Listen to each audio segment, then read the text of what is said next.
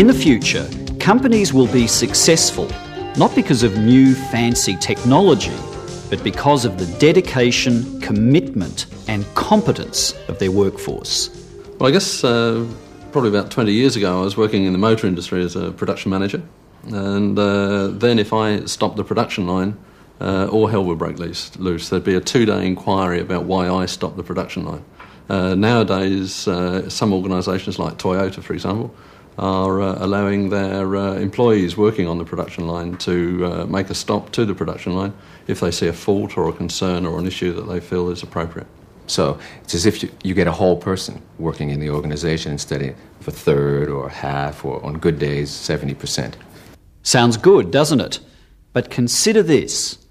A study in Western Australia of 3,500 workers found that 60% of them believed that they could cut costs and increase efficiency by up to 20% if management genuinely sought their assistance. In America, most senior managers in a recent survey said they believed in greater employee participation, but the same number admitted they don't make it a reality. Well, to help turn words into action, I'm going to give you the 4 key steps to ensure your people are empowered. The 4 ways to really motivate your staff to take responsibility, to use more initiative and reach their potential. Chris, I found that very frustrating. Yet another wasted meeting, and I'm sick of it. There's just not enough resources, there are too many demands, too many meetings, not enough competent people. Kate is a middle manager struggling with typical day-to-day problems. I think you've just got to delegate. Delegate? I delegated all this work last week and look what happened. They didn't do it properly, so I have to pick it up and do it. Do you think Kate is empowered? Is she taking control, taking responsibility, using her initiative? Frankly, I'd say no. She's sounding as if she has no power whatsoever, that whatever happens is because of lack of resources, incompetent people, too many demands. This is a typical example of what psychologists call externalising, the tendency to blame things that have gone wrong on everyone and everything, all beyond their control.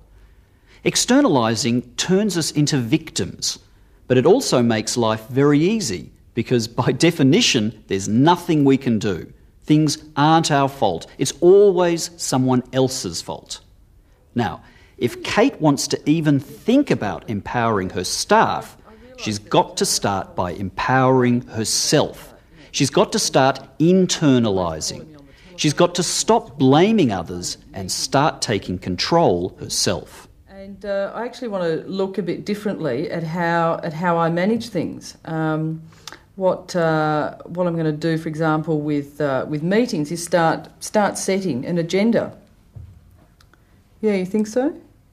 Yeah, well, there's one this afternoon, and I thought if we had a specific agenda, and I'll actually start holding people to a time for the meeting and also subject matter for the meeting so we don't get distracted.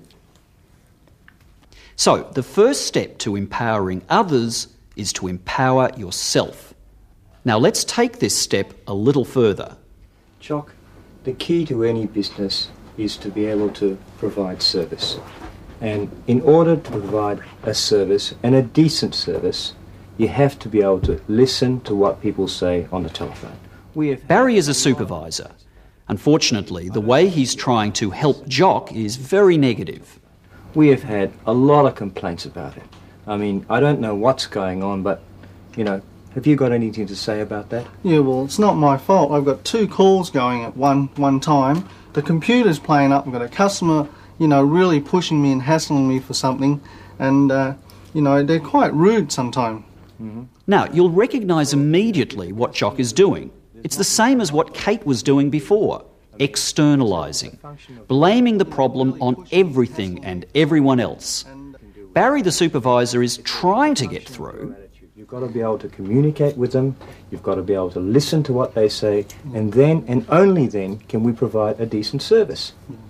Well, just the thing is, you're pushing me when, the spirit of the moment. You've got to understand, how sometimes you can't, do 2 things at one time. So how can Barry turn things around?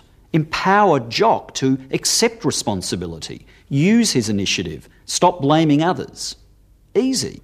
Barry has to show him how to accept responsibility, how to use his initiative, and how to stop blaming others.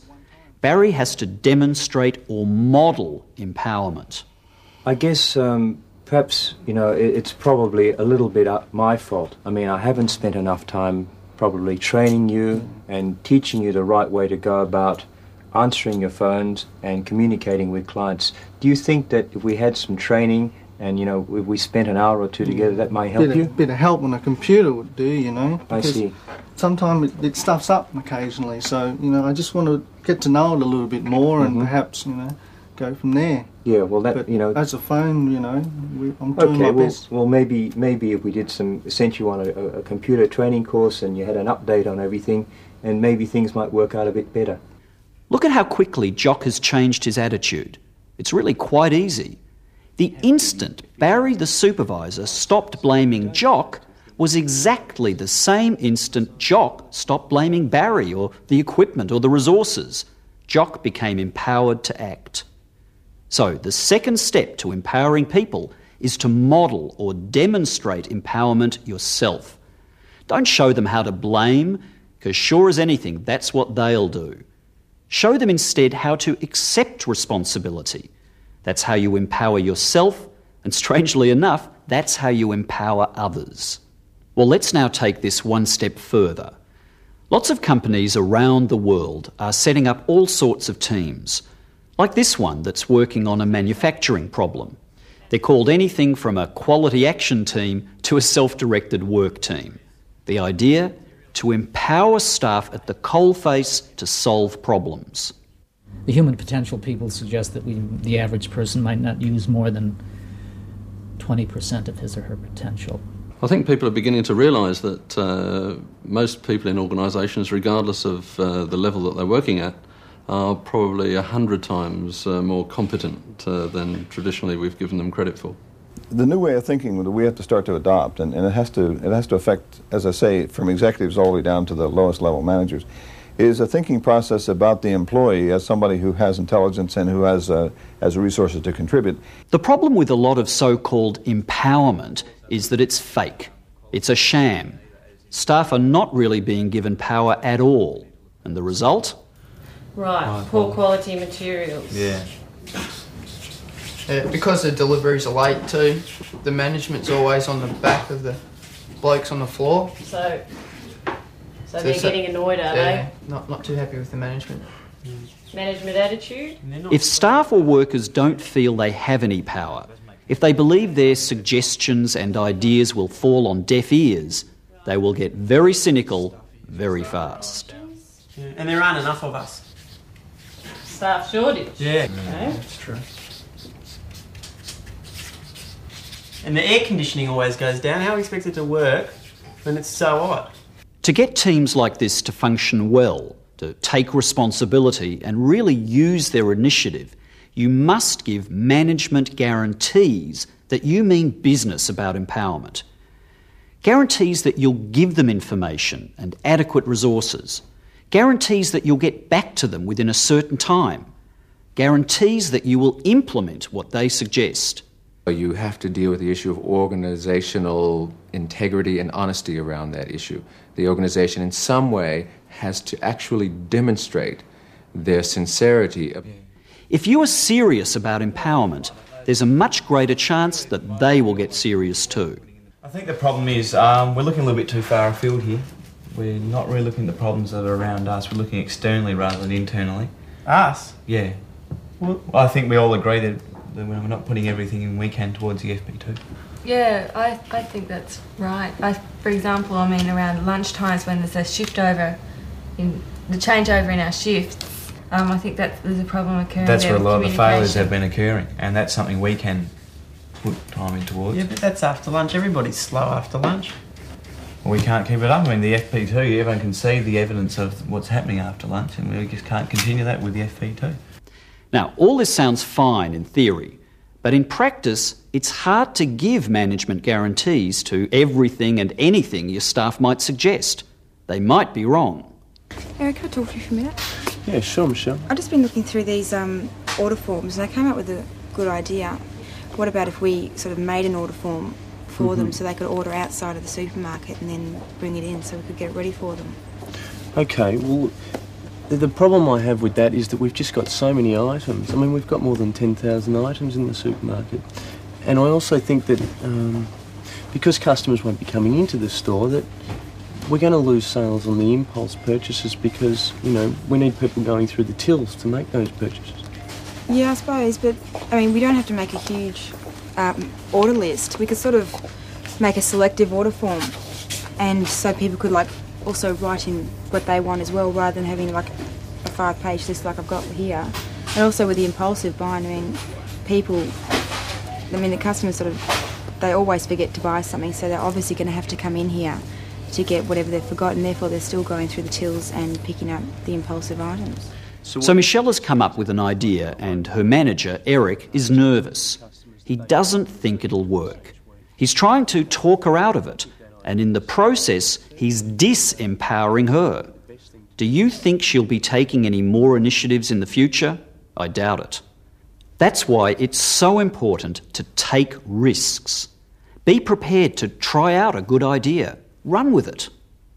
If you believe people are incompetent, then they will behave in an incompetent fashion.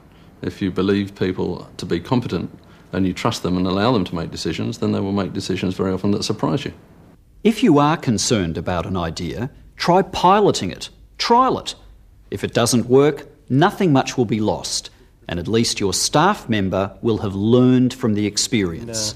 I think what would be the best thing to do would be for you to go back and design something, and also to think about the sort of customers that would be appropriate, to do a little sample on maybe 2 or 3 customers, and then at the end of the week we'll sit down together and we'll work through it and we'll see how successful it's been, and also maybe talk to the customers and see how they found it. Risk-taking. That's part of what empowerment is all about. Empowerment. Not just a buzzword, but a direction for the future. If you're a manager or supervisor or team leader or whatever, make sure you don't just expect people to empower themselves. Realise that your role is crucial. Empower yourself first, then make sure you model or demonstrate it to others. Be prepared to give honest guarantees, to listen and act on what your people say. And finally, be prepared to take risks. And isn't that what business success is all about?